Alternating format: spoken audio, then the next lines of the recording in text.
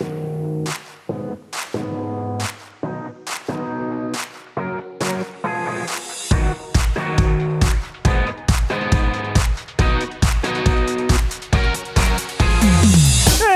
welcome to Punchboard Paradise. Hey, we're coming to you from the heartland of America. Yeah, we are. In Omaha, Nebraska. Hey, what do we discuss? We're going to talk about tabletop gaming. And what else? Some people that are affected by tabletop gaming. And we might give it a review or something. Yeah. Might be honest. Or a I'm draft. impressed with how much you know. I literally, I blank. I even when I edit, I blank out during this part. I think Chad's going to take over my job. I don't even think I need to be here anymore.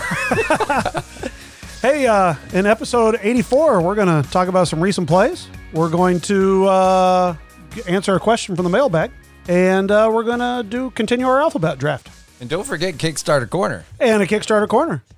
Hey, if you didn't know, I'm Clef. And I'm Chad. Nah, I'm Richie. And together we're Punchboard Paradise. All right, what's happening? That felt really weird. You're not part of our Voltron, Richie. I must have missed this in the group chat. Oh, boy. Well, we should talk about board games.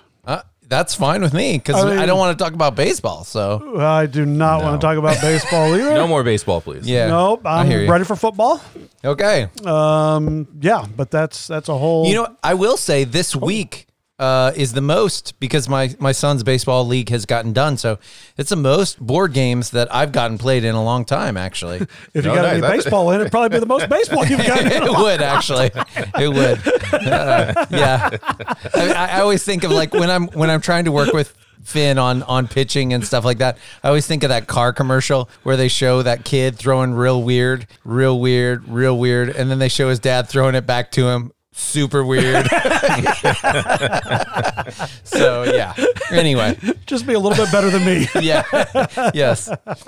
So what have you gotten in, Chad? Well, first of all, I will say really quick, thank you to you for loaning Insider Black to me, which we went to a cabin the day after we did the last podcast, and we played Insider with a family that had played Insider before, but hadn't played the Insider Black version, and that had the follower in it, and they really enjoyed it. The follower basically is trying to help the Insider, and if you don't know, it's a deduction game. It's kind of like 20 questions, but mixed with sort of a werewolf variant. Where words is sort of based on Insider. And anyway, the follower is trying to help that along. Now, the other thing that Insider Black has is different rules. Like you can't ask questions that refer to the master or the person. You know, you can't ask questions that refer to this or refer to that. We didn't use those because you don't need it because it's still hard, you know, enough, yeah. And especially when you're playing with younger kids too, which we were. But it was fun. It was fun. And it was a nice way to introduce that variant of sort of if you've ever played Resistance Avalon, that Merlin character where I know Sure. that you are the traitor sort of thing. So Okay. that was good. We played that. Yeah, Insider's a great little game. It's one of those things that really you can play with gamers and with non-gamers, and everybody usually enjoys it. Yeah, we played it with my wife's 93-year-old grandmother. So, Ooh, I mean, wow. Yeah. So That is impressive. she knew. Yeah, you go. it was good. But I want to talk about really quick. The other game that we did play was Lost Ruins of Arnak. Oh, I'm kind of interested to hear about that. So, I doubled down on this game because my family really likes deck builders. And this one is sort of that. It's been lumped together with Dune Imperium, and I think the other game that has been fulfilled on Kickstarter is called Endless Winter. It's been sort of lumped together in that grouping of worker placement plus deck builder. And this has that, right? So you are basically explorers in the sort of Indiana Jones era, and you're kind of trying to explore this lost island, this lost civilization. And as you do that, you're going out to explore, and you're finding these different beasts, and you're not killing them. They were careful to say that. You're not killing them, but you're, yeah, don't mess it up for me, Richie. You're overtaking them, and then they give you certain things and, allow you resources. And then on the other side of things, on the other side of the board, basically, you're moving up this temple track. And that seems to me to be the crux of the points, basically, because you need to get these specific resources in different combinations to move up those tracks, basically. However, it's very interesting because it moves very quickly, especially at 2 and 3 players. And I will say I played the solo as well, and that is actually pretty well designed because you can move little pieces in and out to tailor how difficult you want to make the solo game, which is cool. But it basically has a mechanism that encourages you to kind of play through your cards pretty quickly, because you're only getting to play your cards 6 times, really. There's 5 to 6 rounds. So you have to move through your deck quickly, or get those cards that let you play an extra card, and that sort of thing. So it's not necessarily deck building in the way that you would think. You don't get to get through your deck very, very quickly. But now when you do buy cards from the row, some of them you get to use right away, and some of them you get to tuck under your deck so they're not going in your discard pile too. So there's some strategy there. It is, I would say, a little bit better than a family weight game. It's family weight plus, probably. Okay. And it's very beguiling. The art is very beautiful, very, very beautiful. The components are quite amazing. These arrowheads and rubies and different things, it was fun. My family really enjoyed it. And my son, who doesn't always sit still for a lot of these kinds of games, it moved quick enough, and he was happy to play it. So, Lost Ruins of Arnak. Who's the publisher on that? That is CGE Games, and it is from the duo Min and Elwyn. I think they're partners. I'm not sure. And this already has a planned expansion in the work, because it is, I think, nominated for the Kennerspiel this year. So I believe so, yeah. Yeah. Yeah.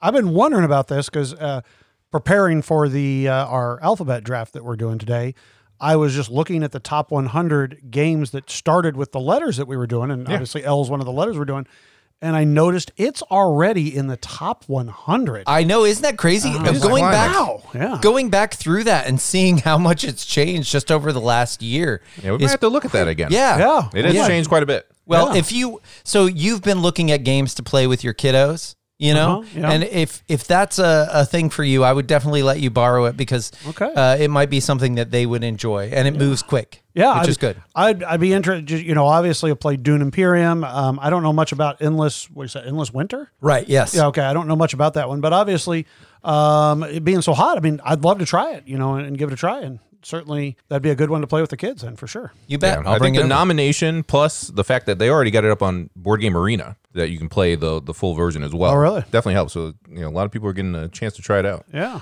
I think the thing about this game is that it knows what it wants to do, and it was developed in that way, if that makes any sense. Yeah. Yeah.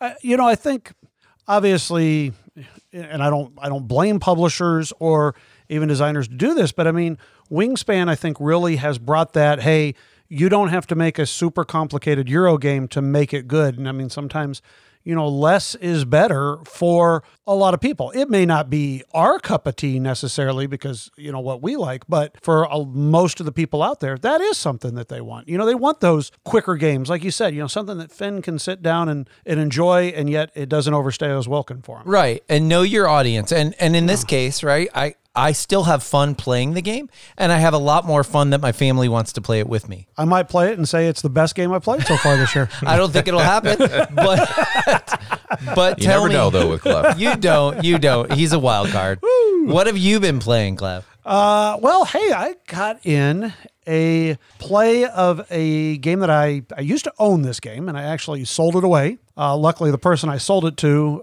is my friend Dan, so it didn't go very far. And he ended up buying an expansion for it, and that is Windake. Oh, all right, yeah. So I was really excited about this game when it first came out. So was I. And our play was a little lackluster, so I'm excited to see. But you know what? I love the expansion. theme. So... okay. The theme is I like the idea of the theme when I read it. Okay. Let me put it that way. I really like the idea of the mechanic of you had 2 tracks, and on each track you had 2 different, ways to score, and you're only going to get your lowest of your 2 scores. That gives me a bad, Yellow and Yangtze flashback, but yeah. Yes.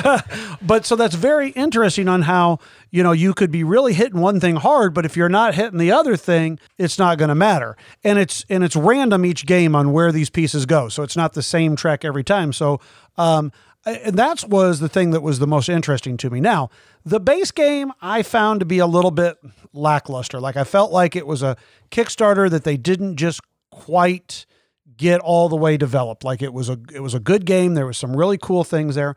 The other really cool part about, I guess, the part of the game that I really like too is your player board. You have a 9x9 grid. It has 9 actions on it. And on your turn, you'll basically take one of your pawns and you're going to put it on one of those 9 squares, like a tic-tac-toe board.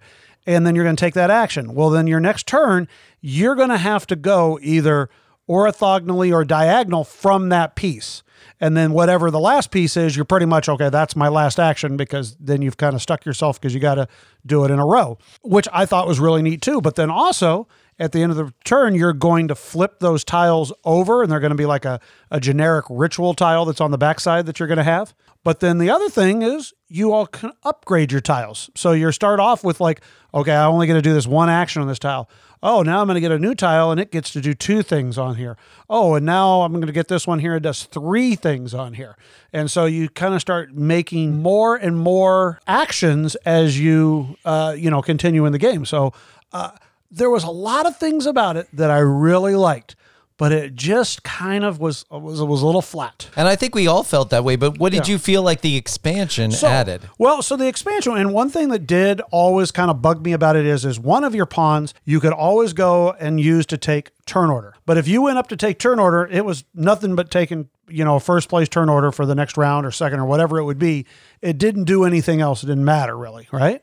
Well, the expansion now adds these alliance cards. So when you go up to take a turn order, you can actually get a card that will sometimes give you an instant bonus, or it might give you a continuous bonus that you can use throughout the game. But also, anytime you put it on there, there's going to be a French flag or a British flag there. And then when you do that, you're going to move to one side or the other, going towards either being allianced with Britain or being allianced with the France.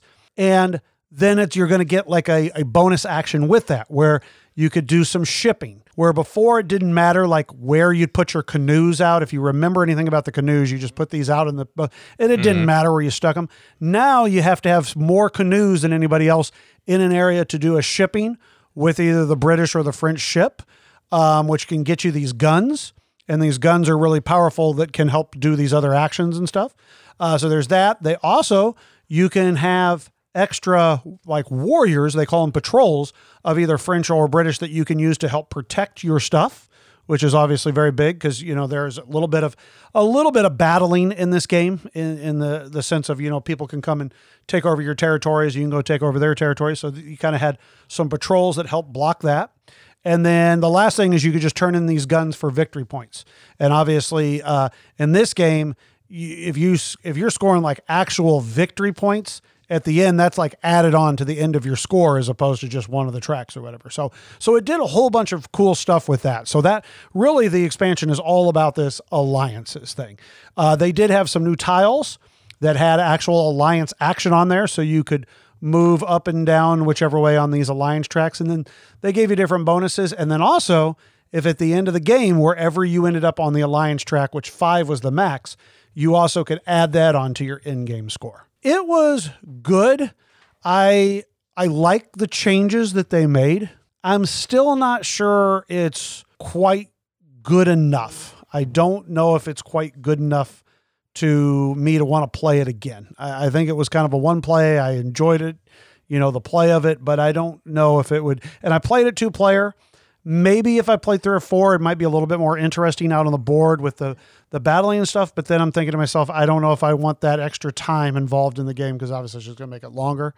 So overall, I'm going to say, is kind of what I'm going to come up with. And Wendake was, I believe, a Renegade game, I think, right? Yeah, I think it was a Renegade game. And actually, I got to ask Chad, I can't believe I'm going to ask this question. What was the theme? Because for some reason I thought it was just like a colonial. You were indigenous theme. people. It's a Santa Maria theme. Well, no. Well, Santa Maria was a little bit more creepy. Like you're the colonist. You're the colonist, and you're gonna make these people enjoy religion and smile and be happy. And, happiness points. Yeah, it's all happy. Yeah, okay, it's not quite the same thing. You are the indigenous. Yeah, people. you are the indigenous people getting these hides and getting these, different things. Okay. All right.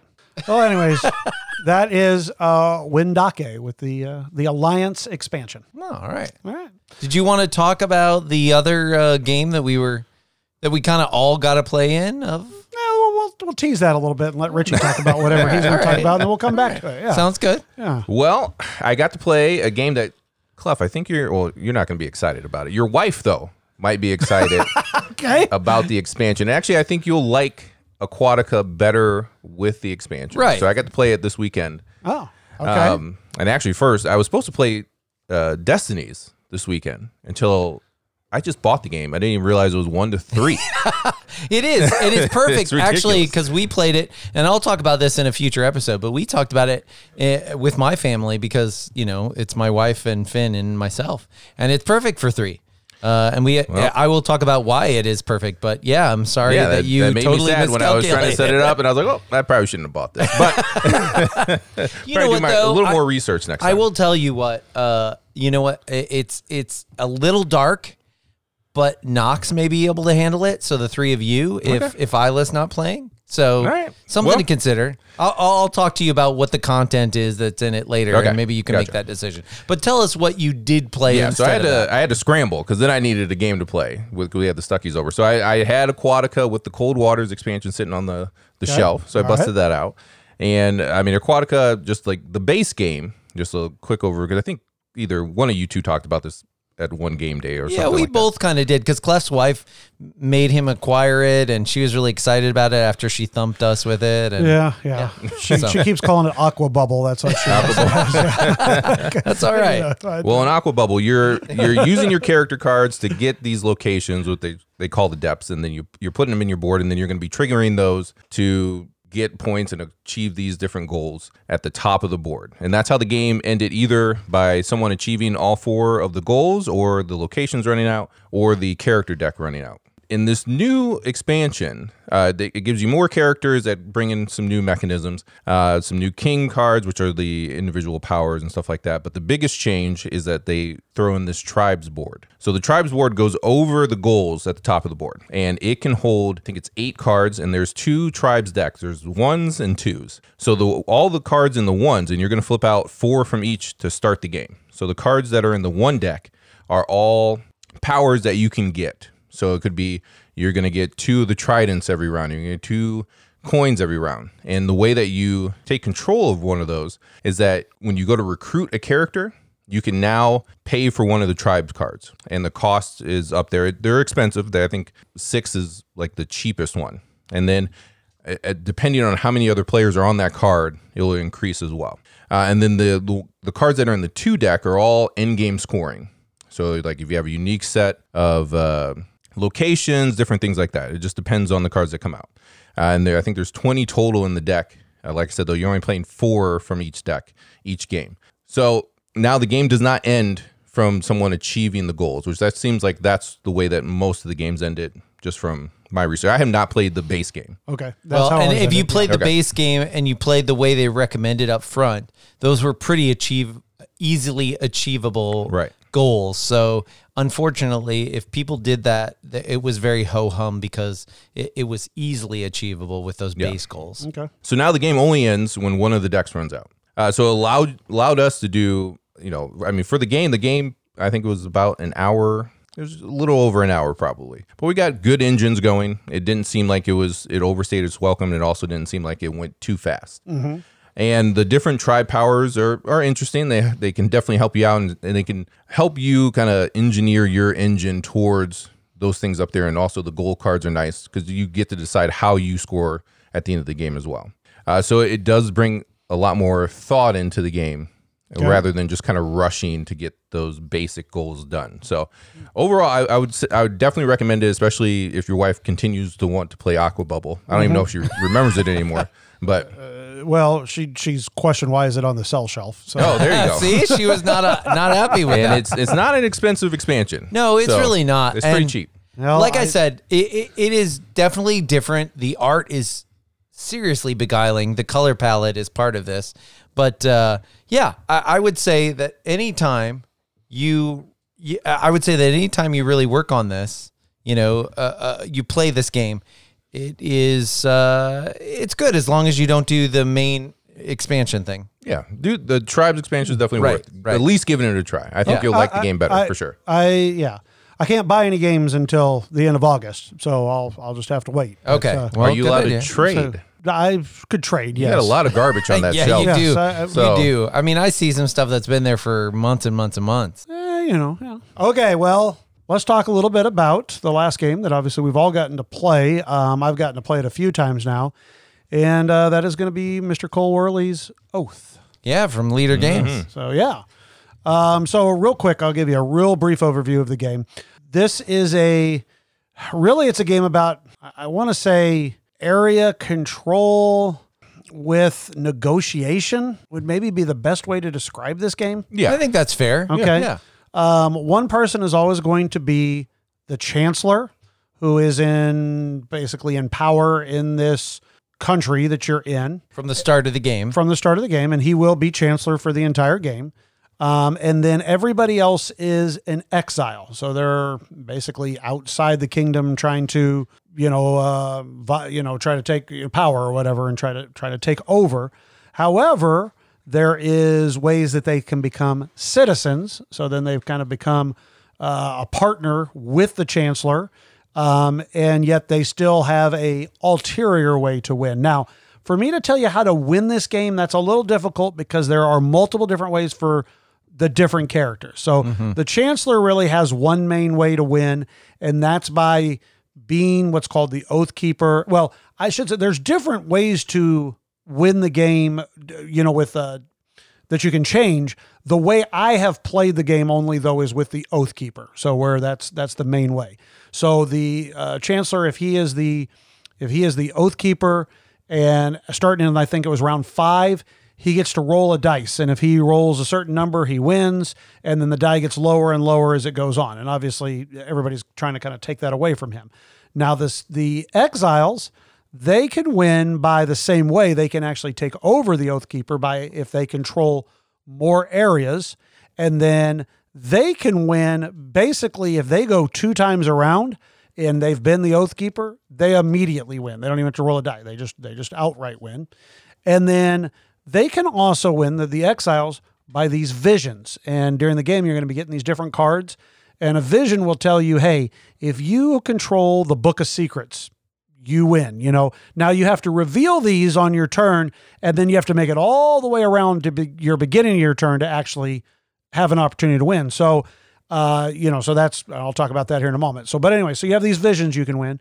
And then lastly, if you become a citizen, you can also win by having more relics and, these, I can't remember what those things are called, the Book of Secrets and the other thing. Anyways, those items, you can have more of those and you can basically win. I'm going to say right now, I probably butchered these, rules or whatever. So please don't anybody yell at me. I'm just giving a basic overview. The real crux of the game, obviously, is it's one of these King of the Mountain type of games where if somebody is winning, it's almost like hey, let's all go and pile on that person to make sure that they're not winning. So obviously you're trying in the game to be able to do that without people being able to stop you. And so there's a lot of negotiation, trying to tell people, hey, if you do this for me, I'll do this for you. And obviously deals aren't binding except for on that turn type of thing. Then otherwise you're kind of going out to these different cards. I mean, it's definitely a card game. You're getting the opportunity to either play these cards into your personal tableau of associates or advisors. Okay. Yep. Or you can play them as locations out on the board. And then if you control that location, you get to use those. And that way you're getting the money, which they call favor, I believe is what it was. And then the secrets are the books. Yeah. So, so a little bit of resource management, each faction. And then there's like 7 different factions, I think, where they each have their own money bucket or whatever. So if you go to get money and you're getting money from like the Beast faction or something, and it has no money, you don't get any money, which is actually one of the things I thought was really interesting about the game. But anyways, so it's a real King of the Hill type of game of, who's winning, and then everybody kind of tries to stop them in a way. And so you're trying to, like I said, figure out a way that they can't stop you. I don't know. That's a brief brief overview of the game. And that sounds in line with when we had Cole on our show, talking about, I referenced his talk about king making.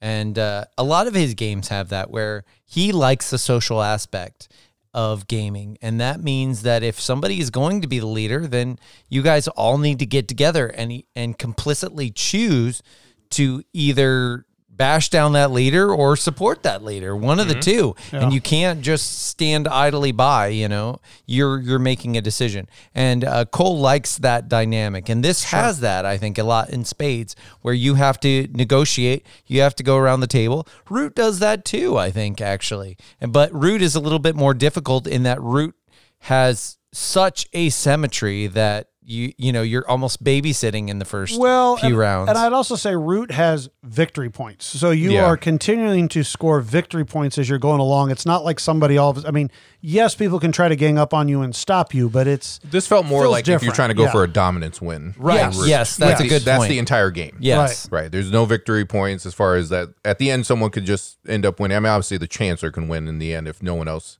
is able to pull off their vision or whatever. Yeah, it definitely feels like a dominance, like you're trying to win through dominance. That's a great point, Richie. So it's more like how does your faction achieve a dominance win or prevent the other faction from doing so? Yeah. I would agree with that. There's parts of it that I think are very interesting and very well done. First of all, I don't know if I'd call the art beguiling. I like the art. I like the production. I just had to throw that word in. No, I thought it was a great use of the word, and I actually really thought you knew what it meant.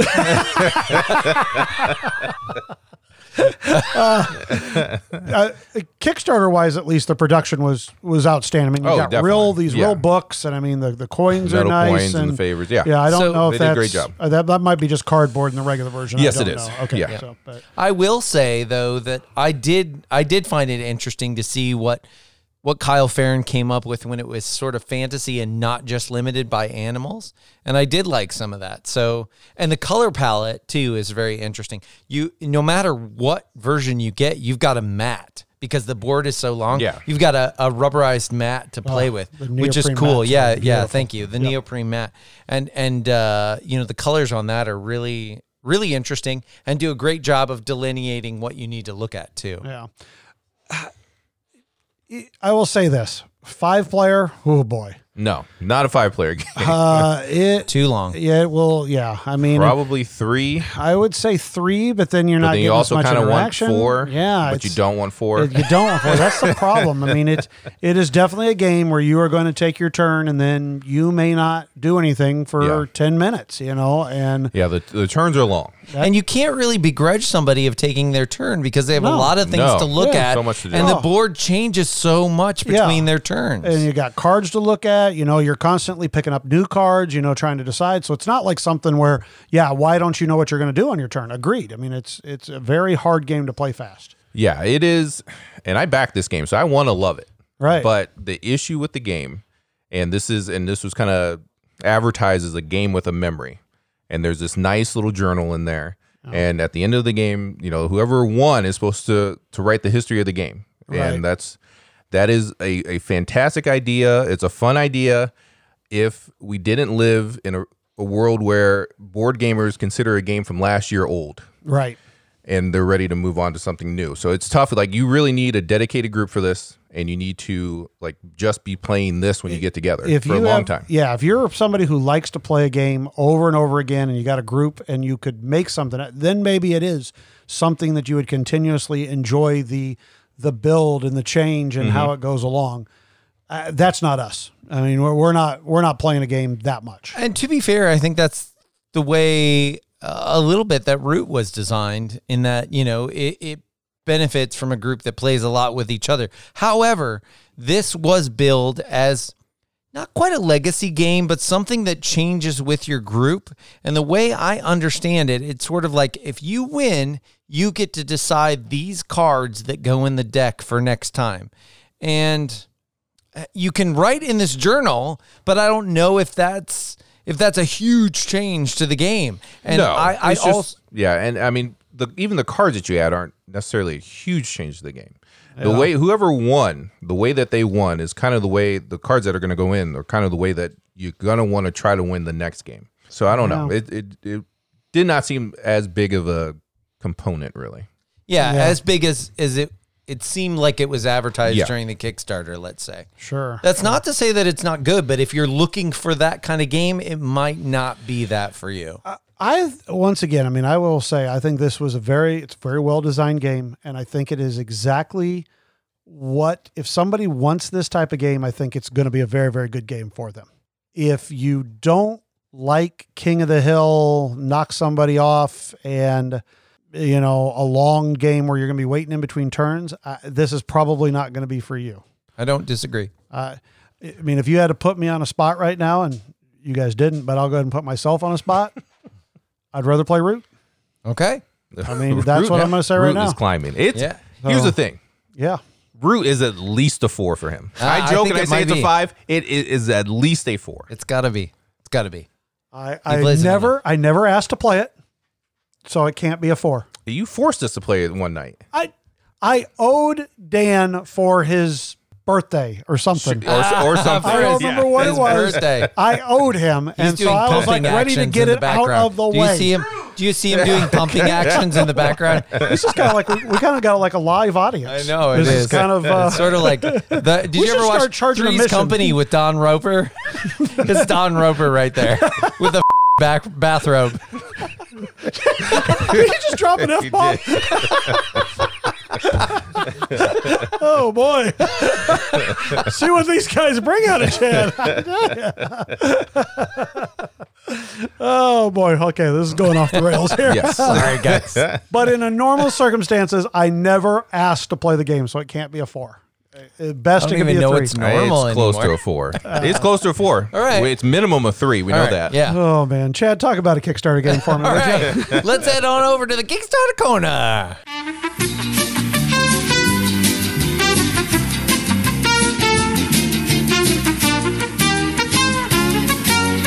So today, I am happy to talk about Distilled, a spirited strategy game from Dave Beck. Maybe you consider us late to the party on this because everybody has been crawling all over this, but this is about making and distilling your own spirits, basically, and creating an engine to do so. Honestly, this kind of reminds me of Brew Crafters, but in a really fun way that creates some push your luck. So when you create a spirit, for example, or you distill it, you are building a deck from a recipe for rum or vodka or such, and then you're having to take certain random cards out of your deck and discard those because that is sort of I can't think of the word, but it's the runoff basically. And when that happens, you are going to see what you're left with and hope that it's enough to make a good recipe. So you're kind of hedging your bets when you make these recipes. You're also getting experts that help you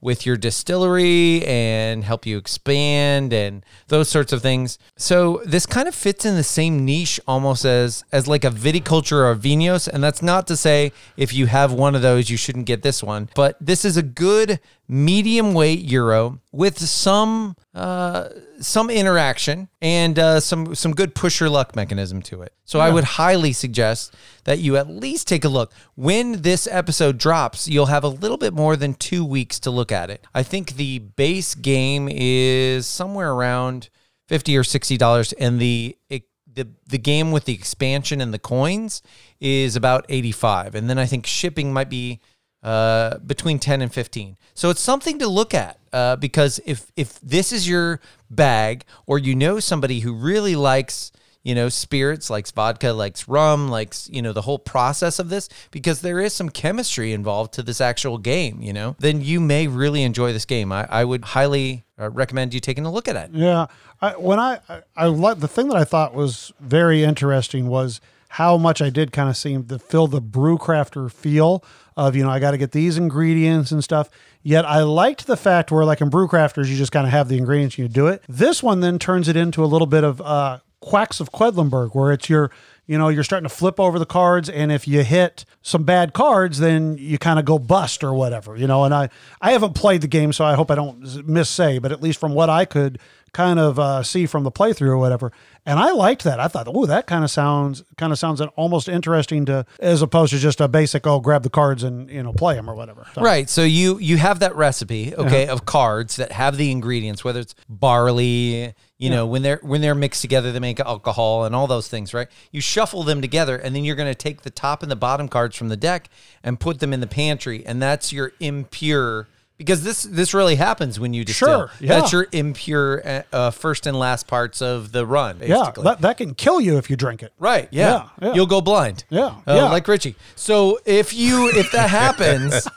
Hey, we're all wearing glasses here. So if that happens, those are the things you have to scrap, and then you hope that your recipe is good enough to continue and fulfill some of the award cards that are out there on the table or such. Right. Yeah, I think this sounds like a really interesting game. I'm kind of excited about it. I think this is something I'm pretty sure I'm going to back this on Kickstarter. Yeah, I would say check it out because it is honestly one of the better developed games that I've seen on Kickstarter in a while. Yeah. All right.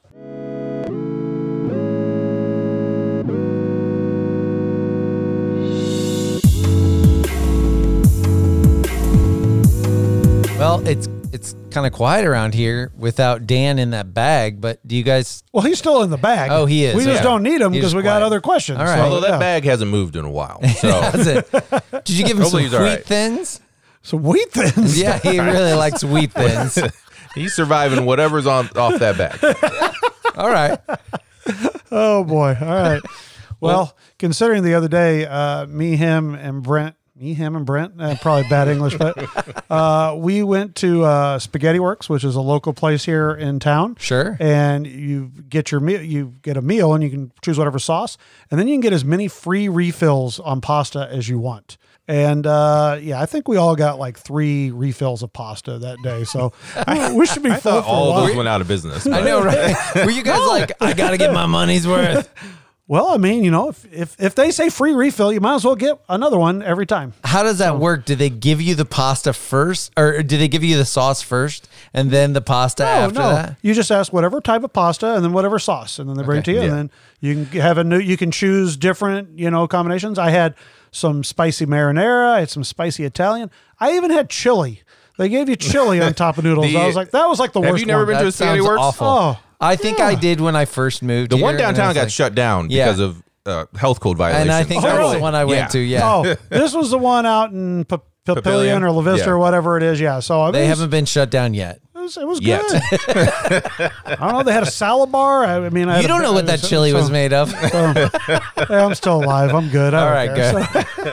Okay, Well, way what's off in the rails. mailbag? Right. All right. So we got a couple questions today. We're going to start with Richards, and he's asking, with conventions coming back, how do you get in plays with different groups? Because he's noticed that himself, and we've kind of talked about this in the past as well, he just ends up playing with his normal group at conventions. And I know, like for us, it's been tough to justify sometimes going to like cons that are in Omaha, just because what's the difference between going there and coming to one of our houses? Right. Especially with our collections. Right. We're not going there for the collection of board games. Right. For their library. We're not going there, play to win is not something that's all, big to us really. Most of the time, if it's a game we want, we have it. So there's not those. Vendors sometimes, especially, not anything that we're big on. So why do we go to local conventions? That's a good question. Yeah. I mean, Why? obviously we can just invite the people over that we want to play with. It is tough to justify local conventions for me personally, just because, I got 2 little ones at home. So it's hard to justify like a whole weekend to hang out. I love hanging out with you guys, but to justify that to the wife is tough. Right. 100%. Right. So, we've got Great Plains Game Festival coming up here in about a month, right? And we're all going to go to that. So what if we, each of us, sat down at a table with a board game and just put up a sign that said "Players Wanted"? Would that be something we could do? We could try that. At larger cons, I could see that possibly working better. You don't think Great Plains would work with that? It might. Do they have player wanted things? I don't even remember if they do. I'm pretty sure they do because they're trying to get bigger and bigger. And so I would say Great Plains has that. I think that's a great idea because for me, I'm already thinking ahead because we have talked that we're going to be there Saturday. And I have already said a long time ago that I want to play more 18XX games. So I'm thinking of setting up a table and saying like, hey, some of these shorter 18XX, anybody want to play those? And some of the people in the Lincoln area, which is, 45 minutes away from Omaha, do you want to play those sort of things? And I'd be really happy to meet some of those people. Right. There you go. So Chad will be playing one game that day. So then what are we going to do? What are we going to do? No, I mean, I think you just got to force yourself out of your normal group. I think as us as a podcast, I think it might be easier because I think a lot of people might, maybe in our local area might be like, hey, I'd really like to learn this game or play this game. Be a little easier for us to kind of go out there. But someone maybe like Richard, who, doesn't have a podcast, how does he then, try to get into different groups or whatever? So we have some friends out there and some of them I've talked with, and they say they've gone sort of sight unseen to some of these cons that are a little bit farther away, and they've been the only person. But they have played some games that they would have never played and really enjoyed because of those need a player signs, right? Yeah, right. And some of them have been the one that knows how to play that game too. Yeah. And so that's what I would look for. If you're planning on going to there, I would A, look at the schedule and see what you could sign up for, and B, think about things that you kind of want to play or want to teach to anybody else, and be really welcoming to a group that would like to do that. So you can always set up your own table if it's a con that has a sign that needs players or something like that. And then you can do that. Just make sure that if you do that, you're ready to teach it. But those sort of things are really great. And I would highly recommend that because that's what I love about conventions is meeting new people. Yeah. One of my favorite memories is I was at what the heck is it called in St. Louis? Geekway. And, they obviously have the players wanted. And there was 3 guys sitting at a table and it said player wanted. And they were setting up Great Western Trail. And I stopped in and I'm like, hey, you guys know how to play? And they're like, no, we don't. And they're looking at the rule book. And I'm like, I'd love to join you and I can teach, I don't even need the rule book. And so that was something nice. Not only did I get to play with some new people, but I felt like, hey, it's a heck of a lot better than trying to sit there and learn the rule book for Great Western Trail at a con, I think it was 1 a.m. or something. I just didn't want to go to sleep. So I mean, it took 4 hours to play the game, but that wasn't that bad. But it was a lot of fun. So that's certainly a way that you could meet new people. The player wanted or teacher wanted signs. And also the events like Chad said. I mean, that's how I met Chad, was at PretzCon. So Fresco. We played Fresco together. And then I think we were signed up for Mysterium as well. We did. And we also played, somebody hooked us into flapjacks and Sasquatch and flapjacks or something like that. Yep. Yeah. Wow. But you know what? Richie was wearing an Ohio State sweatshirt and I was like, okay. Oh boy. Yeah. But you know what? He could talk intelligently about football. and I really enjoyed his game. There we go. Yeah. Well, when the Flapjacks and Sasquatch came out, we kind of gave each other the same look. And then that was like, okay, we're on the same page. Same page at least. That is how we met. And so I will say, there is nothing more satisfying than meeting somebody through a convention or playing board games with them and making that connection. So I would highly suggest you taking that chance and putting yourself out there. You know what? I'm gonna make a statement right now. I'm not playing a single game with you guys at Great Plains Game Festival. Okay, fair. I may not even look at you guys. All right. Oh wait, we're recording there. Yeah, we Never have to mind. do that. Okay, I'll look at you then. All right. Actually, you still don't have to look at us. That's true. Talk to your mic. All right. Do we have any other questions? Richard. Yeah, Thank great you. question, Richard. All right, and we got another question, and this one's aimed at you, Clef. I think we can all chime in here. And this is from Fantastic. this is from Dave Richards in our guild, Guild 3227. Yep, right off the dome. Got that good. Okay. All right. And he's saying, hey, guys, listening to your recent podcast, Clef, you made it clear that you don't like 18XX, but you obviously love Age of Steam. I'd love to hear you explain this in detail. Seems most people who like one like the other. And this generated quite the discussion. Yeah. It really did. It did. It was a good discussion on our guild. Well, Dave, that is That's an excellent question because, quite honestly, I have asked myself that same question. I have wanted to like 18xx games. I mean, I have purchased multiple 18xx games. I've purchased like 4 or 5 of them in my lifetime. So it's not like a lack of trying to like an 18xx game. And Dave, I've wanted him to. Actually, Yes. too. Okay.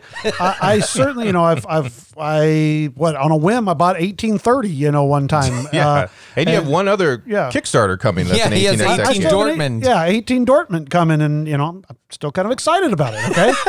Okay. He doesn't even like beer, by the way. So first of all, I like that peach lambic beer. That's pretty good. Sorry. Yeah. Don't go crazy here on me. All right. I've wanted to like it, but the plays that I have had of 18xx games have just not given me the excitement that I get from Age of Steam. I feel like they sometimes go too long, the 18xx games, which I don't mind long games. I mean, my God, I play coin games, which are super long, but I just feel like for what I'm getting out of it, I just don't feel like the length of time warrants it. And I don't know if the slower build of the track just seems to kind of detract for me. I mean, in Age of Steam, usually by about round 3, maybe 4, you've built most of your network. After that, you're just kind of building extra things to do. And I feel like in 18xx, it's like, I'm going to lay 1 tile. Okay, I'm not even going to run my train this time because I don't have a train, or I'm not doing this. I don't know. It just hasn't gripped me the way an Age of Steam has. Like I said, I wish it had, and I still have told Chad I am willing to try out. He's got a 1822 that you want. 1882 that he's been saying is a quicker version. I'm willing to try it. As I just said, I have 18 Dortmund coming, and I'm excited about it. But I think for me, I get everything that I ever want out of a board game out of Age of Steam. It gives me the great, from moment one, how many shares do I take, to then how much am I willing to bid for turn order? How important are all the actions? What do I feel like there? And then going into that first move of, okay, where am I going to build? Because this is so important. And then I feel like it just has a wonderful build where it's so tight early. And then by about midway through the game, you're starting to get rolling. And then at the end of the game, it's just all about where can you get your 5s and 6s from, to really cap it off. And yet also Age of Steam has 180 some odd maps that each have a little bit different of this or that just gives it that flair that I just keep enjoying. Honestly, if Age of Steam only had Rust Belt and there was nothing else to it, I don't know if I would ever still be continuing talking about Age of Steam the way I'm at. No. You would. I would think it's a great game, right? But I don't think I'd be at the point that I'm at with my. But we just had a fantastic play on the moon. So we did just that have was, a that was a great fantastic game. Yeah. And if you'd like to hear more of Richie's and I thought on that, all you have to do is Patreon. Be a patron. Hey, how come I'm not in on that one? I was a co-victor. Are we going to let him in on one of these? We'll let you in on that. Yeah, we haven't recorded that episode yet. Okay. Chad, we don't edit it, so you can't be dropping F-bombs, all right? But yeah, I mean, for me, 18xx, it's just, the flow is weird. Like, the most exciting parts of the game, for me, are like in the first hour, maybe 2. And then after that, it just gets real boring, real samey. Yeah. I mean, it would be like, I'm trying to think of a movie or a book where like the protagonist dies and then it, like Gladiator. Let's say when Russell Crowe dies and then the movie goes on for another 3 hours. I'm really enjoying this metaphor. Like, that's an 18xx game for me. It's like, why are we still here? Yeah. Okay. I can see that. Roll the credits. Let's go. Now, I will say that I think Clef has played 1830 for sure. He has played Poseidon, which is kind of 18xx adjacent, and 18 Lilliput. Now, Richie, I think, has played 18 Chesapeake, and that's it. Yeah. I've played 18 Chesapeake and 1846. Yes, sorry, yes. Oh, you have, yes, sorry. And I 18 Chesapeake really tried to read the rules to 1853 before I gave up. Yeah, don't do that. And 18 Chesapeake, which both of these gentlemen have played, is very friendly in trying to not let people go bankrupt. Whereas Age of Steam is like, you know what? Screw y'all. You're going to go bankrupt. It's very possible, And so there is a lot more sharp edges to what these guys have played in Age of Steam. And that's why, hopefully, eventually, we're going to get 1882 played, where they will see somebody go bankrupt. It's about a 2-hour play. Okay, according to that. If it's 2 hours, I'm in. Yeah. I knew Richie would be in if we can make it do that. And then, but now we got to make all 18xx games 2 hours. And that's fair. Or you just say, look, Chad, I'll play 18xx. It's just got to be 1882, and that's fine too. You know, it is what it is. That's fine. It definitely is what it is. Yeah, I'll give you that. So there you go, Dave. I think that time constraints and decision space is really what Clef is trying to say here. Yeah. And I understand some of that to a certain extent. Yeah. So I wanted just to at least say some of our Punch Bunch have said here. Jake Bloomquist said he was very interested in this topic. And he said he's coming from it from the opposite perspective, that he loves 18xx games, but he just thinks AOS is just okay. Jake, you're no longer allowed to listen to the podcast, and you're out. That's not true. I love Jake. Jake has some really great perspective. He says here, for me, the stocks and shared incentives are so interesting. And he says AOS, by contrast, just being about managing money and building routes and mostly about turn order auction just really isn't exciting for him. So, which, hey, and obviously that's why we're all different as board gamers. That's right. To me, that is super exciting. Everything in Age of Steam is great. And, the 18X is not. But I just found that interesting here. And then Evan Scussel then kind of responded and said, he really thinks Age of Steam is all about the turn order auction. So if you really aren't into that, you won't really like the rest of the game, which... some other people then, Bryce Journey said he kind of disagrees, that he thinks Age of Steam is more, there's more to it than just the bidding for turn order. In fact, finds that to be not as exciting. Actually, he likes Steam better because he just kind of likes you pick the thing and then that's the turn that you go in the next turn order. Yep. So there's a lot of great discussion on there. So if you're interested in hearing any more or actually reading all these comments, like Richie said, go to Guild 3227 and it's under there for question for Clef. I would like more questions for Clef. That's a good one. Well, send those in, guys. Good. Yeah. All right. Thank you so much, Dave, for your question. We appreciate it. You know what? My table's messy. What the hell? I don't know. Just kind of push it off to the side. What are you worried about? No, I can't do that. I like order. Oh. I like order in my Caverna. I like order in my Uwe games. I need to have my resources and some bit trays. I got an idea for you. What's that? Hey, Punch Bunch. Are you tired of having all your resources and chits all over the table? Well, do I have a solution for you? Magnetic hex trays from 3D BitSpace. They will keep your table organized and be a huge space saver. So head on over to 3D BitSpace at Etsy.com and order yours today. And if you mention Punchboard Paradise, you're going to get a free hex tray.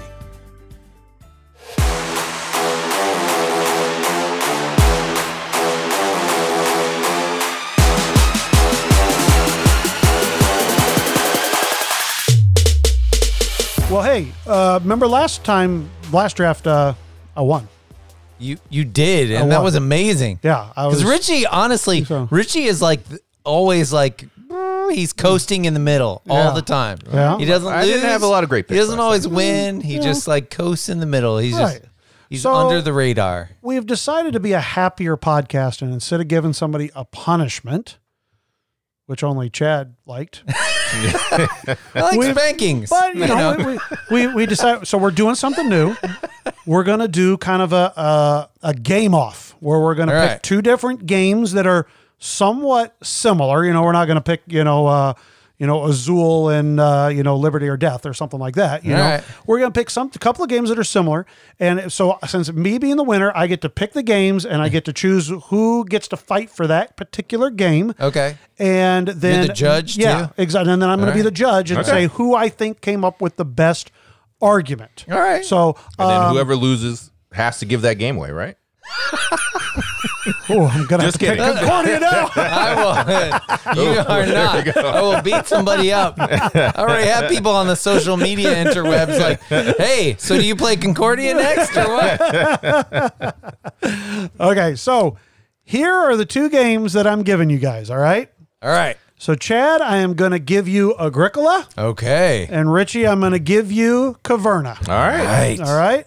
I will allow expansions to be part of the discussion, but the main part has to be the base game Base first. game. Okay. All right. Okay. All right. All right. And So then we're going to put up a post in the guild. post, and, yeah, Yeah. so other people can talk about what they would, how, like, so this is basically if you could only keep one of these games in your collection, which one of these games are you going to keep? And so that's Fair. where the argument's going to be Okay. right I there. have both. Let's All talk right. about that. All All right. right, rock it. Good. Thank you. Absolutely.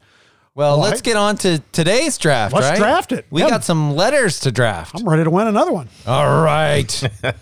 You might. This was a rough set for me. This was hard. Well, I'll say to start with, I went through the top 100 just to see how many of I, K, J, and L's are in there. Yes. There's only Not- about 8 not of much. those in the it's- top 100. It's There's not tight, a lot. and some Yeah. of those letters are even tighter. Yeah. Yeah, Usually I can just go through my collection Yeah. or games that I've rated. This time I had to go through games that I had gotten rid of. My previously Wow. owned Yep. games Wow. to come up with the Wow. list. Okay, so here we go, gang. This is letters I, J, K, L. Boom, boom, boom, boom, boom, boom. Whatever that music is. Well, they've already heard that. Oh, they have. Okay. You already decided. I'm sorry. All right. Well, so Richie, Chad tell them how wanted the to add a little more. draft. Tell them how the draft works, Keep Richie. going, Chad. I like Tell them that. how the draft works. I don't know how your editing works. I'm sorry. All right. So on Punchboard Paradise, we like unique lists. That's why we draft. So we're going to do a serpentine draft, which all that means is if you draft last in the first round, you'll draft first in the second round. We're going to roll off to see who sets the draft order. Come on, money. Richie rolled a 1. Six, Always baby. Chad. I win It's always again. Chad. I don't even know why we roll anymore. I don't even know. It just might as Here well we be Chad. Here we go. Woo, woo, woo. All right. He drank some coffee. Oh, he just drank that Mountain Dew. Oh, yeah, he did. Frostbite. Frostbite Zero. He's You know what? ready to Can go. I just tell you? I looked all over town for this. Why? No, seriously, because it is really good. I don't know why it's so good, but I can tell you it is really good. It's Frostbite Mountain Dew Zero. And yeah, you can't find it anywhere except like at a special Walmart. Maybe, Well, maybe it's Mountain got a good Dew will, caffeine content. We know Yes, that. it does. and maybe Mountain Dew will sponsor us. now. Yeah, there you go. Okay.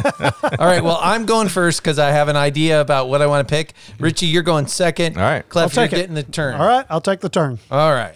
So I'm going to go with I, and there are a ton of I's for me, but the reason that I'm going with I is because I feel really, really strongly about it. That you know what I was pick, and so Yeah, you're gonna- I don't think know this about was that. gonna I be the just first know I. that I just know that Imperial Struggle by GMT Games and Ananda Gupta and Jason Matthews is honestly one of my favorite games. I don't always get to play this game, but it is so good. And I had a lot of eyes, but they were nowhere in the same tier as Imperial Struggle.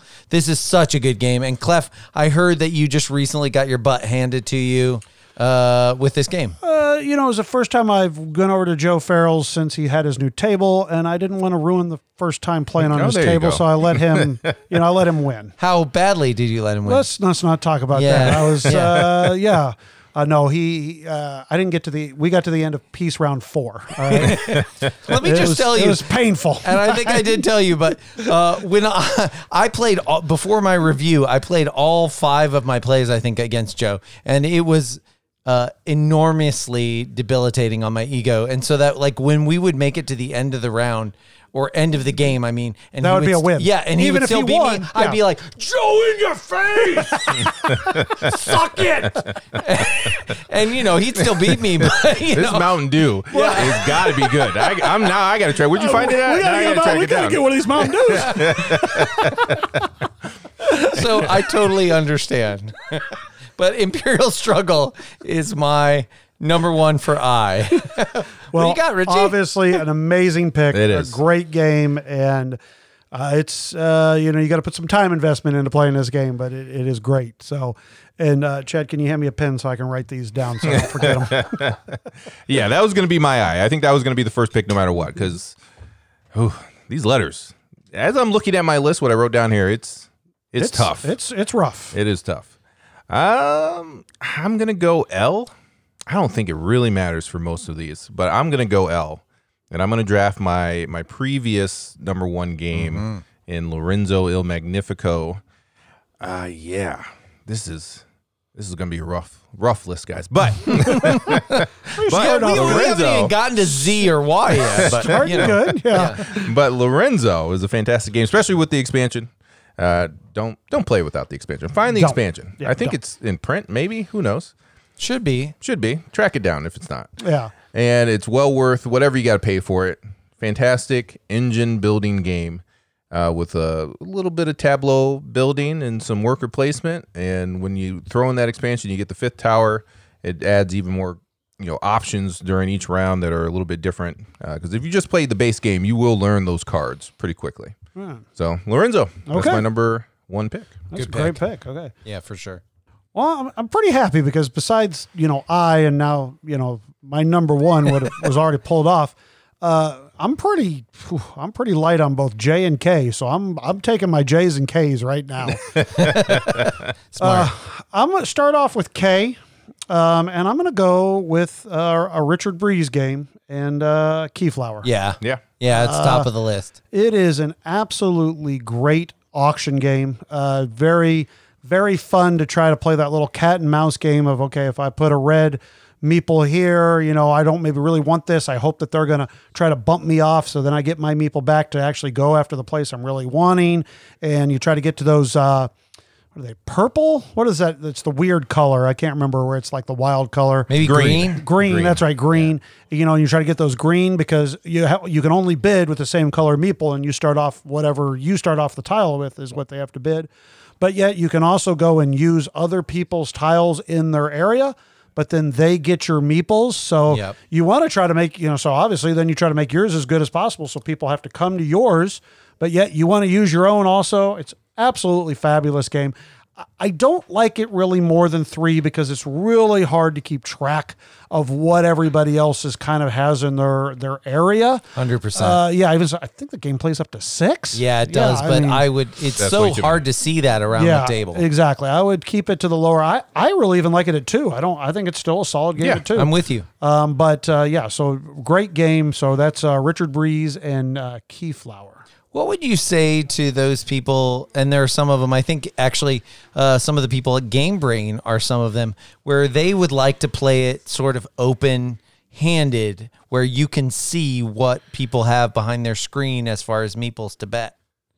What do you think about that? No. I'd smash some Mountain Dew frostbites and we'd be fighting. No. That's part of the fun is not, I like trying to remember. Sure. Okay, I know my opponent has a lot of, especially after the first round, the first round everybody has this, I think you maybe draw a couple of random. I can't remember. You can just see. Yeah. But for the most part, after that, you kind of have an idea of what the people have. And that's one, I like that. So then I'm trying to, do they remember what I do? No, I wouldn't want to play it open. Okay. No, maybe for a learning game. Yeah. Sure. If you're doing a learning game. Maybe. But I like that. Okay. I'm really interested to see what your J's are. I have 3 J's, and I'm not crazy about any of them. Richie's feeling really aggressive here, and I just don't feel comfortable with this Frostbite Mountain Dew stuff. So go ahead with your next pick there, Cliff. This is the strangest podcast I've ever done. Okay, well, my J is rough. I'm excited to hear because honestly, I have 3 J's. One of them I played once about 5 years ago, and it's on there just in case. One of them I played once about 3 or 4 years ago. Okay. And played it at 2 players, which I don't think is the right player count, and don't even think we finished it. And that's John Company, so I can't take it. Right. I can't. No, yeah. Yeah, see, I looked at that and I was like, I can't. Yeah, I didn't write it down just because I haven't even played it. Yeah. So the game I'm taking that's a J. I actually really like this game a lot. Okay. I like it a lot. Is it a card game? No. Here we go. I like it a lot, and it has a kind of a fun story. I honestly, I think it is the first game I ever bought at Gen Con. Okay, so it's not what I thought it wasn't. Okay. All right. It happened to be, I was first time at Gen Con and my eyes were just like, oh my God, there's board games everywhere. It's so amazing. And I went up to the Mayfair area, and they had some games there that were like $10. And I was like, oh my God, I'm buying these games. So I bought this game and I went home. And it's a very unique game where you're obviously all against each other, but you have a common kind of path where you are working your way to the center of the earth, and then you're making your way like through the water and then trying to come back out. Oh, okay. And the game of this game is called Journey to the Center of the Earth. Wow. Okay. It's still over on the shelf, isn't it? It is I on thought my you still shelf. have it. Not getting rid of this game. It's not even on the sell shelf. No. No, not it's even on the main near it. shelf. No. Wow, I'm shocked. It's actually a game that I mean, it's not some amazing game by any length's imagination, but it's just a fun kind of set collection. Like I said, so you are to start with, when you start down the like into the center of the earth, there's 3 different colored meeples, but everybody is controlling all 3 of those meeples. So I might move the red one down to do something. Then Richie can still then move that red piece down with his cards. And you're just trying to collect these different fossils as you're going down. And then you have to have like certain amount of water to keep the fossils, I don't know, to make them not explode or something. I don't know what the exact theme is, and then eventually, once you get through the first section, everybody hops onto a raft, and then you're just trying to kind of move down this raft. And once again, everybody is still just moving the same piece. You're just trying to hit these certain spots on the board and get these fossils. I like the game. I think it's cool. It's a well done game. The components are, the board is, whatever. It's not something today would even make it to anybody's table, and it looks pretty blah, and obviously, but I like it. I'm putting it on my list, and that's really because there's not a lot of Jays out there. But I'll stand by it. So Journey to the Center of the Earth by Mayfair Games. Have no clue who the designer is, and I'm sorry. That's great. Good pick, Clef, considering what you had to choose for Jays. Thank you. Yes. Yeah. Yeah. All right, Richie, back to you. All right, I'm gonna go. I don't need to worry about anything here. But I'm gonna take my next favorite game, and that's Kemet. I was waiting for that to be your pick. Yeah. Oh, Yeah, that's a Richie forgot pick. about Dudes on the map. The Blood and Sand Kickstarter should be delivering soon, and I got the veterans pledge, so I get a nice little upgrade. So Nice. I'm excited once you get that to play it again. get back to the table. I do want to play this. When I played this, it was fun for me, but it was also around the time where, I thought Firenze was a mean game. Yeah, so. you weren't drinking Mountain Dew back then. Yeah, exactly. we Not at just all. should have known. That's all. Yeah, that's all you needed. And this is first game I ever played with Richie, Yeah. so it has a little soft Oh, that's spot in my heart. right. Yep. Oh, All right, so makes me feel happy. that's my second pick, Kemet. All right, back to you, Okay. Chad. Well, so I got my I out of the way, and Come on, we all know what you're going to pick for your L. no, I'm going to leave it open. I've got a couple for my L, and I'm good about it. I'm going to go to J right now. That's All my right, first I'm interested. one. I'm interested. Yeah, to hear yeah, what yeah. You're doing for your J. I have a couple, but I'm going to go with Jump Drive, a Thomas Lehman game. You don't like Jump Drive at all? Why would you ever play Jump Drive instead of just Race for the Galaxy? I wouldn't normally, but it's my J. Okay? J. So You got to stretch. here, if somebody said, Chad, you can play Race for the Galaxy or Jump Drive, I'm always choosing Race for the Galaxy. But Jump Drive is about 10 to 15 minutes. I haven't played it, so I can't. You wouldn't like it. No. It's okay. But I was going to make a comment, but I can't. Yeah, here's the thing. Here's the thing. There'd be spoilers. I have some other ones that I really like. One of the games in my J's, I wish that I had invented. Whoa. You picked your J. What are you Yeah. about to start talking about other J's here? I'm just you can use it to your discretion or not, but I'm just saying one of the games I wish that I had designed myself, and the other game my family really likes, but I'm gonna go with Jump Drive. That's my J. Okay, Okay. Thomas Yeah, Lehman. that's your J. Yeah. Okay. All right. J's are tough, people. Yeah, it is. Jay Jay is tough. was the toughest. I'm for actually me. surprised you didn't pick Jaipur. Well, I had it there, and it's a great sort of gateway game, but it's not. I think I'd rather play Jump Drive than Yeah, Jaipur. it's no jump drive. Yeah. All right. Give it up. Okay. All right, you got Okay. another pick here, Chad. So we're gonna go with L, And my L is going to be like one of my favorite games of all time. Nobody's surprised about it. It is highly thematic, no matter what Richie says about it. It is Lisboa by the all-time great. The rule book is very thematic. It is great. It is great. And Vital Lacerda designed a great game. And Ian O'Toole. Who? Ian O'Toole. Oh, what's he do? He's amazing. Oh. And he makes board game art. Oh, art. Or as he would say, illustration. Okay. And it's beautiful. It's amazing. Down to the cracks in the board and all those things. Lisboa is a great game about the earthquake and the fire. Yes. Clef looks confused. It's I've creating tried, bricks through making your straw and your rubble fit together, on your board and making those shops. It even has Mercado de Lisboa as a part of the game, right? It's so deep and dense that they made a filler game out of just a section of it. It's a great game. Lisboa from Eagle Griffin and my favorite Vital Lacerda. It's an absolutely solid game. Yeah, it's a good game. I rebought it because of the Queen's variant. So it is fantastic with the Queen's variant. It's better. I one day may want to play it again. Clef, you taught me this game, so I will attribute that to you. I had a great play of this game. So I played the game 6 or 7 times. Don't get me wrong. So it's a great game. It's a great pick, and I would have been floored if you would have picked any other L. Yeah, right. I had another L, and I think it'll come up very soon. But okay, all right, there we go. All right, back to you, Richie. All right, for my eye, I'm gonna see. My eye's tough. The one that I should probably take, because we're gonna have to do a number, right? Yes. Okay. Yeah, we'll throw that in there. I'm just gonna take it anyways. Even though, I'm just gonna take it.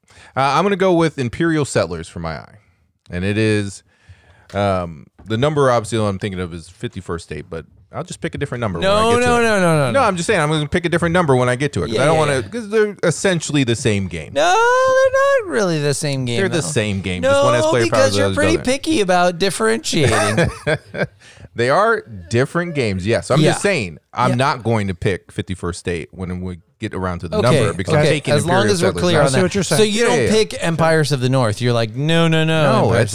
It took Imperial Settlers and declawed it, took its teeth out, and then sedated it. All right. So, ouch. If you like playing like we're not even talking about that. It's I know a lot of people love it, but it's not good. Okay. Anyways, what do you like about Imperial Settlers? But Imperial Settlers, one, if you like those player powers, if you like wildly different player powers, and you don't mind doing a little deck building to get a good deck out of it, especially if you buy a bunch of the expansions, then Imperial Settlers is right up your alley. If you like in-your-face games where you can really, you can truly go over and kick over someone's sandcastle, then Imperial Settlers is the game for you. Imperial Settlers for my eye. Okay. Yeah, and this was one of the first games that Reggie? I said Reggie. Are you sure that's just Mountain Dew? Reggie in that cup? I want some more of that Mountain Dew that Richie and I played together. It was one of the first ones. Yeah. Okay. Yeah, Kim, it's better. Okay. All right. Well, I guess now I get to pick both of my last letters. Here we go. Whew. So for me, certainly my number one pick was taken off the board there immediately. So this is tough because there is a game that I think it's a really good game. I just haven't had the spectacular play of it yet. Yes, and I part of it is I just don't understand parts of the game. But it's so cool. It's the coolest thing in the world to say your two companies are merging together and we're going to auction those companies off. And I don't even have any stock in either one of them right away, type of thing. It's such an interesting concept, but I feel like I need to better understand that game before I would pick it. Right. So I agree with you because I put it on my list. I put it in parentheses for the same reason. Okay. Yep. For those who don't know, we're talking about Indonesia. So a great splatter game. Yep. But not at this point do I feel like I'm going to take it. So the I that I'm actually going to take is, yes, this game is way, way, way, way lighter than most games that I'm ever going to choose. On That's this okay. list, Okay. Light is I- okay. Is it not as Absolutely. light with the expansion? So it's not as light with the Okay. expansion. Yeah, I figured this would be I think I this is really enjoy this game, and the designer you may have heard of, his name's Yep. Alexander Pfister. so. Isle of Skye is not a. Way to take my big. There's my no big moment away, disgrace. Chad. There's no disgrace in that. Just telling you. I feel disgrace. I'm like have to feel like I have to justify. I don't know why. I would've- a light it was game on my list. on It here, was on you my know? list it too. is a very You good know? game. Yeah. Dan's over there rolling his eyes right now. Well, you know me what? saying Isle of Skye. Dan can go roll his eyes. So all right. Anyways, spoiler alert: we're gonna have Dan on the podcast next time when we review Terraforming Mars, Okay. the Ares expansion. All right. Little spoiler. Expedition. That is. Whatever, the Terraforming Mars. Okay, we might even have another The special. target- We the might target have version. We might have 2 special guests on the next podcast. I don't know. I don't know if he'd be good on a podcast. I don't know. We'll have to see. Special. Right. Back to this podcast. This podcast has gone way off the rails. The rails. I'm picking Isle of Skye. Yep. Alexander Pfister. I find it interesting. The whole you put your tiles behind your screen and then you put how much money each one of them is going to be worth, and then you reveal it, and then you start. So if you're first to pick, you got to make sure you have enough money to buy something. But if you're later to pick, you might actually, spend a bunch of your money because you might actually make money by somebody buying your tile before it comes time to buy your tile. After that, yes, it's a fairly simple placement of tiles out on the board. The expansion certainly I thought made it very cool. It's the Druids one that we've played? No. Journeyman. Journeyman, yeah. I've not gotten to play the Druids one yet. Me but either yet, but the Journeyman is very cool where you get these extra powers and you move along when you hit these spots. It's a very good game. It's not super heavy, but every time I I don't know why you enjoy keep the game. apologizing for the wait. It does, This is right? a It's fine okay. game. It's like he's embarrassed. It's okay. You know what? I will say, I think that is a great game, and I'm curious. Would you guys recommend it as almost like a Gateway Plus game, or? Oh, Gateway Yeah, Plus definitely. for sure. Yeah. I think it's a step above like Carcassonne. Yeah, Yeah, exactly. So I that's think the that- way I feel. Like I mean, Someone part- likes tile layers, that's Yeah, perfect for them. I think you could even take somebody and who hasn't played Carcassonne and even step them into it. Maybe. I mean, the toughest thing is trying to have them understand what a value of a tile would be. Where they're either going to value them too low or too high. Right. If they don't quite understand it, that would be the toughest part about the game. And the only reason why it was, so when I think of a gateway game, a lot of times I think of a game that I have all the information up front so I can help them through turns. You know what I'm saying? Yes. Where Yeah. in that game, it's a little bit tougher for me to say bid this amount or something Right. like that on those tiles. So that's Right. where I would say it's definitely that plus level, maybe even plus maybe is what I Okay, would say. fair enough. But- Yeah, it's hard in those auction games because I do feel like a lot of auction games, if you know what the value is, you can play Right. it, Right. But I think this is something you can ease some people into depending on what their level of comfort is. So Sure, yeah, sure. good pick, I think. It's a solid pick. All right. It was on my list. Now for my L, I had a lot of, I had some good choices for L. So I didn't, L was certainly fairly stacked. Yeah. it You've was got some. There was Are some you going good, to keep the tradition going though, of this list? Yeah, that's what I'm wondering. I'm not going to keep the tradition going. Wow. Whoa. Okay. I love Liberty or Death. It is a great game, but I'm going to pick another game that I haven't picked for a while, and actually is a game that I absolutely think is wonderful. It's got a lot of planning. Talk about not a gateway game for sure. Right. Definitely a game that is very hard to teach because it's hard to have everybody understand all the planning aspects of it, especially it's so unique when you get these planning cards. You have to plan for future turns to be able to use those cards.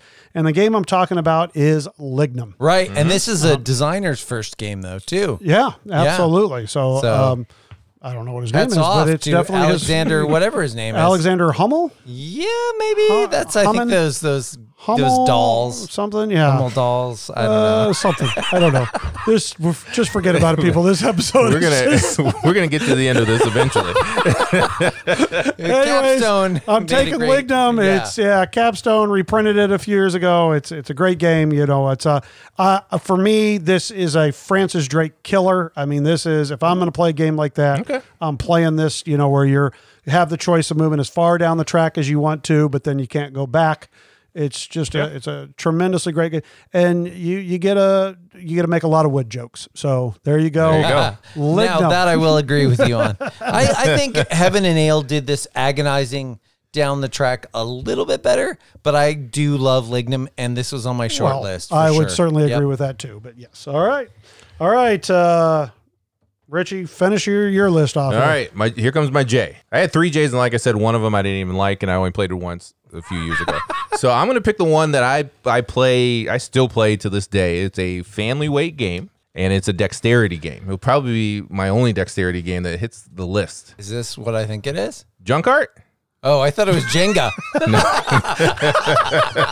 I really thought it was Jenga. No, Junk Art. All right, okay. And it is a solid dexterity game. If you are looking for one that you can play with your family, I like because basically it's just you have a box and then you have a bunch of different weird pieces in there. And you have a deck of cards and you'll flip out, I think for one game, you're going to play 3 different mini games within that. Mm-hmm. So it is a fun dexterity game that plays well with families. So yeah, that's my J. You know what? It's a good pick, and I can back you up. I will say that I had to give it away because my wife, she essentially gives me the cinnamon roll tube to pop the seal on. She does not like Jenga. Gets a little anxious. Yeah, she does not like any noise. Well, and there's one mini game where you have to get up from the table and move to the next person's. Right. And that one can be a little tricky because you don't want to bump the table. Yep. You're trying to move around. Yeah. So so I hear you. You play Junk Art? Yeah. I really like Junk Art. I might loan it to you to play with your girls. Your girls would love that. All right. All right. Finish us off, Chad. My last one. So you got your K. Yeah, it's got to be a K. I'm going to go with, I'm going to double down. I knew he was going to double down. You knew I was going to double down. You knew it. There were a lot of great ones, but I'm going to double down on Kanban. Kanban and the new edition with the supercharged expansion is beautiful. Oh my God. And with the Ian O'Toole art, it's easier to teach. Yeah, Ian O'Toole. He's a guy. He's an up and comer. Yeah, right. Anyway, it is so much easier to teach, I will say. And it's a really good game. You guys, even at 2, 3, and 4 players, Kanban is very good. So I want to get another play because the shaky teach from Clef that one time where he thought he remembered how to play it, but then when he brought it out, it wasn't as bad as Vasco. No, it was nowhere near as bad as Vasco. Every time I try to teach a Lacerda game and I think I know it, I realize I have there's no so many. idea. I mean, there's so many little rules. That's not just you. It's a lot of people. It's tough. I in fact before right now I wouldn't even feel comfortable teaching. I think I could do the Gallerist. But I would even feel like I still have to reference the player aid at some point. Right. Yeah, it's tough. I'm 100% with you. For Lacerda games, that is the dinger, is teaching it to new players. Right. I have no excuse for Vasco da Gama, but you don't. For those at least I do. Anyway, Kanban is my last one, and it's a great one. It's sort of worker placement. It's also that efficiency engine. And it works as well at 2 as it does at 4. There you go. All right. So I drafted Keyflower, Journey to the Center of the Earth, Lignum, and Isle of Skye. Chad had Imperial Struggle, Jump Drive, Lisboa, and Kanban. And Richie had Lorenzo El Magnifico, Kemet, Imperial Settlers, and Junk Art. And I want to see these J's in the guild. And I think... And I mean, the way this episode is going, I have no clue what's going to be cut. But I don't know if you I wouldn't cut anything. I would just put it out there, just Plow exactly as is. I don't know if you said this on the. Stop editing. I would love that. I don't know if you said this on the podcast or not, but there's 0 J's in the top 100. Is that correct? There are 0 J's in the top 100. None. That's crazy. Yeah, it is. And J's very few. There's more L's than anything, but only like a couple of K's. There was Keyflower and Kingdom Death Monster. Yep. And then otherwise there was Lord of the Rings, Lorenzo, Lisboa. Yeah, a lot of L's. Lords of Waterdeep. We need some designers to make some J games. So Well, can I just tell you, actually, my family's favorite J game, and this is the one that Jenga. Jenga, that I wish I had designed was Just One. Because it seems so simple. Really? Like Like, I didn't like Just One. well, I thought I my was going family to, but loves Just One. Yeah. And, My family and this didn't is like it. It another was one just- you can teach it to anybody. Yeah, and it's very popular, but it's like For we sure. Yeah. Yeah. we almost always won. Like we never lost that game, and that's part of the reason we Wait, didn't. Love have it. you guys done all 13 cards in a row? Yeah, Oh, yeah. my God. Easily. Have you? Yeah. it's very easily. easy. Yeah. It's, Okay. I don't know. I feel it's- really stupid now. Oh, well, okay. You should.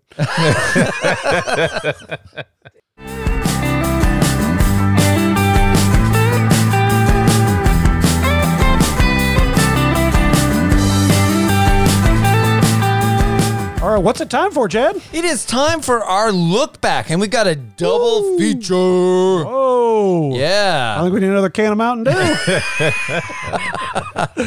All right. So our punchboard previous plays, we're going to start with Mark Hybo Oh. from Capstone Games. I remember that one. And our man, Alexander Pfister. yeah. Oh, we were supposed to answer? So, I know I gave it a 5. I really like this game.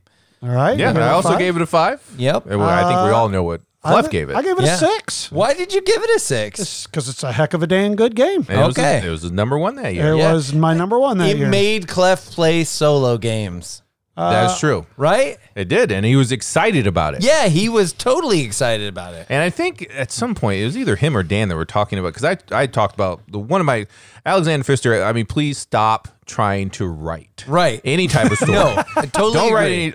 any. Hire it out. If you Yeah. want to include some type of narrative in your games, that's fine. But Hey. you need to hire someone else. Agree. I'm wanting to know what happens with the plague in the Caribbean. Yeah, All right. It was either you or Dan that were actually excited about the writing. Yep. What are you talking about? No, not so good. Not so good. Love Pfister. His writing, no good. So, Chad, so you gave it a 5. What would you give it now? I'm going to stick with a 5. I still really like this game. I think that there are problems with the narrative structure, but overall the mechanisms are great. Yeah. So okay. 5 for me stays. Okay. Richie, what about you? It's tough for me. I want to keep it at a 5, Okay. but I have not played this in a long time. Right. And when I think of Alexander Pfister games, I think of Great Western Trail and Mombasa are the first two that come into my head as far as like what I want to play, what I would want to put on the table. Okay. So I think I got to take it down to a 4. It is still a fantastic game, still a game that I keep in my collection, but I haven't reached for it. I really haven't reached for it. So I'm going to go down to a 4. Okay. Well, this is tough It's just because what Richie just said is 100%. I have not touched this game in a year. Yeah. I don't think I've thought about it in a year. You know, it hasn't even been a, hey, you know, and in fact, I know, like, I'll look at, you know, when we're sitting there sometimes trying to decide on a game, I'll come across and I'll look at it and I'll go and just move right on. You know, it's not even does somebody want to play Maracaibo? You know, I don't think that's the game's fault. Part of that is my fault. I played this thing literally 30 times in 2 months. Okay. And then a little game called Age of Steam happened. And then I kind of forgot about all games before that is part of the problem. So I don't want to say that that's necessarily the game's fault. I think the game is still a very, very solid game. The story sure is maybe not anything that's spectacular, but I like how it made little changes to the board, but yet didn't change the game. You know, it was still the same game, just with some minor changes and still played well. Is this a 6? No, this game is not a 6. It's not in my top 10 of all time anymore. It may have been at one point. I don't know if we have the recording to prove that or not. We do. Okay. But this is still a solid 5. I'm not, I'm with Chad on this. I still think this is a game that is a very, very good game. It would still be 100% in my top 10 of whatever year that was, 2019. I don't know. The COVID world has, changed me. I don't remember years anymore. But it would still be 100% a top 10 game for the year. So I think this is still a solid 5. I'm still like, if somebody came to me and said, hey, Clef, I'd really love to play Maracaibo, I'm not going to be like, oh, I don't want to play that guy. I'd still play it. Yeah, I would still definitely play it, but I'm definitely not reaching for it. Right. And there are games that I would say I'd rather play over it anymore. Mm-hmm. All righty. So what does Punch Bunch say? Well, the Punch Bunch says, Andy England from our Punch Bunch says, Maracaibo for me is still amazing. I've played at most player counts at this point, including solo, and still really enjoy it. I'd like to get more into the legacy story part of the game, but just haven't gotten into the chance as the timing goes. I can't wait for the app to be released, hopefully very soon, so I can solo the story mode whenever I want. I usually like a big Ameritrash game and love story and theme in my games. So this is a Euro with evolving story I have to continue to keep at a 6 for me. Definitely a top 3 Euro game in my collection. All right. So, we know Andy, and that's like, he does not like Euro games normally. That's a high praise for him. Yeah. And I didn't realize an app was coming out for that. Right. That will definitely help it for me. For story, especially, right? Like for that solo mode? Just playing it more. Oh, okay. Never mind. Playing it more. All right. Well, thank you, Andy.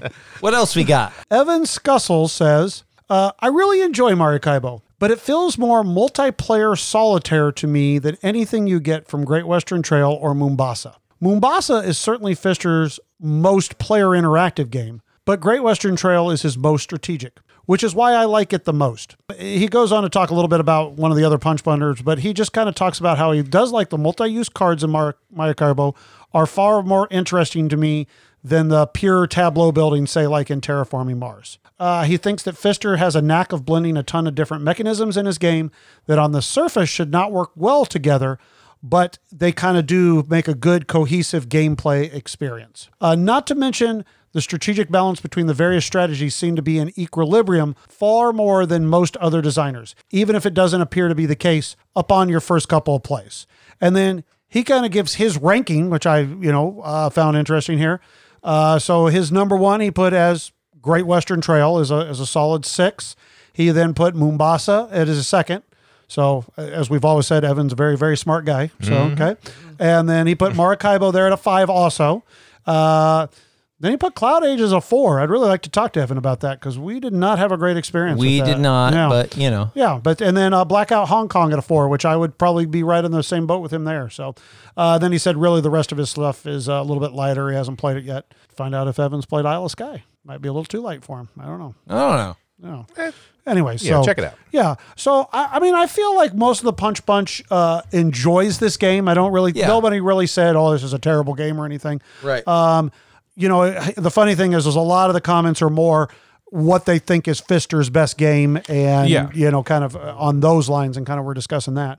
But if you like Euro games, this is a great Euro game, and definitely if you've never played it, it's definitely worth a play. Right. All right. Well, we've got one more because we're behind, so please forgive us. But Punch Bunch, we reviewed over a year ago. We reviewed Cooper Island from Capstone. So, we all gave it 5s. Okay. Do you still give it a 5, Clef? Wow, this is another really tough thing because, quite honestly, once again, haven't played it in over a year. Once again, not the game's fault. That's age of the new and. Once again, Age of Steam. So it's really tough to say. I still remember this game quite fondly. I still like the puzzle. I like how it's kind of difficult to do a lot of stuff in this game. You really got to concentrate on one kind of particular thing to start with to kind of get your engine rolling, which I liked. It's definitely... it's kind of solitaire-ish where you're kind of building up your own island and kind of doing your thing. I don't think I can drop it. I think I would, if once again, I feel like if I went back to 2019, this would still be probably in the top 5 of 2019. So I'm going to keep it at a 5. I don't have a reason why I would drop it. Well, I have played this since we reviewed. I played a couple of solo games actually, and I like the puzzle as well. I think over time though that the puzzle gets a little samey. And I think this could really use like an expansion, something. And I hear that that's coming out, to be honest with you. Okay. Yeah. And once again, though, after those 2 solo plays, it went on the shelf. Okay. And it sat there. Yeah. Did it sell? But no, it's still in the collection. Okay. But is now that the you game's talked about fault? the expansion. Yeah, but is it the game's fault that it's No. sitting on the It's shelf? not the game's fault. If you like Cooper Island, Right. it's a solid game. It's just right now for me, it's tough. Like that style of game is having a harder and harder time getting to the table. Fair enough. And if I were to review Cooper Island today, it would probably be a 4. Okay. Well, then you Okay. got to go. I'm going to with go it. 4. Okay. All right, Chad. What say you? I'm going to say I rated it a 5, and I'm going to keep it at a 5. And this is tough, but I really like the solo game, and I like what the deck does with the solo game. Okay. But I also like how tight it is.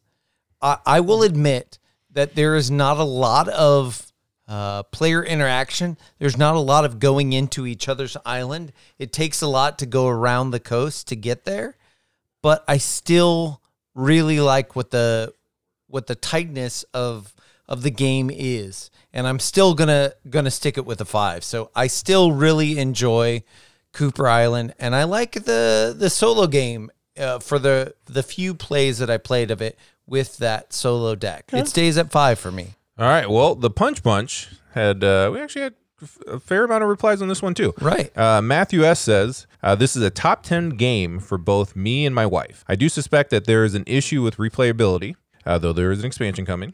But I've played the game 11 times, and I certainly am not tired of it yet. So yeah, I'm excited for that expansion now that I know about it. So. Yeah. Wow. And Man, 11 Ben times. Coberly, who is a big Capstone fan, says, I was not a fan of this game at all. I felt like at the end of the game, I didn't really accomplish anything worthwhile, and there was still so much to do. And it wasn't fun enough for me to want to give it another try to explore those other areas. So there you go. I mean, it can definitely be a punishing game. And I Yes, think for your it definitely first is. game, you really want someone there who has played the game before, who can, kind Kinda of lead guide you you a little through bit. a little Yeah. bit, Because if yeah. you just go into that game and just play it without really knowing Just that, with the rule book. And after, you're going to be in trouble early. Absolutely. Yeah. All right. All right. So, yeah, some good thoughts there. Well, we're getting ready for the next episode. I'm gonna stare down Richie like Connor McPherson right now, like thinking my Agricola face right now.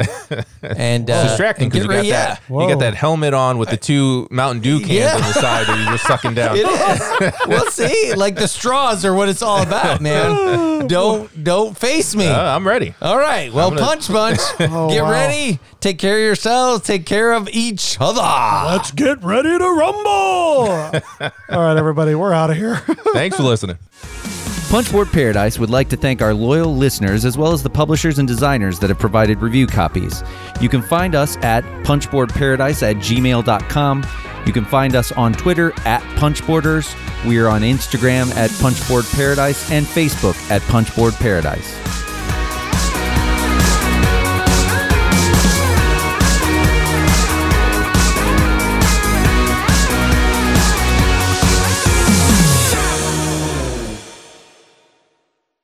Tell us how bad 18xx games are, Chad. So here's the thing. The year is 2021. Why are we playing in the 1800s? Really, folks, make sure you tip your waitress. I'll be here all night.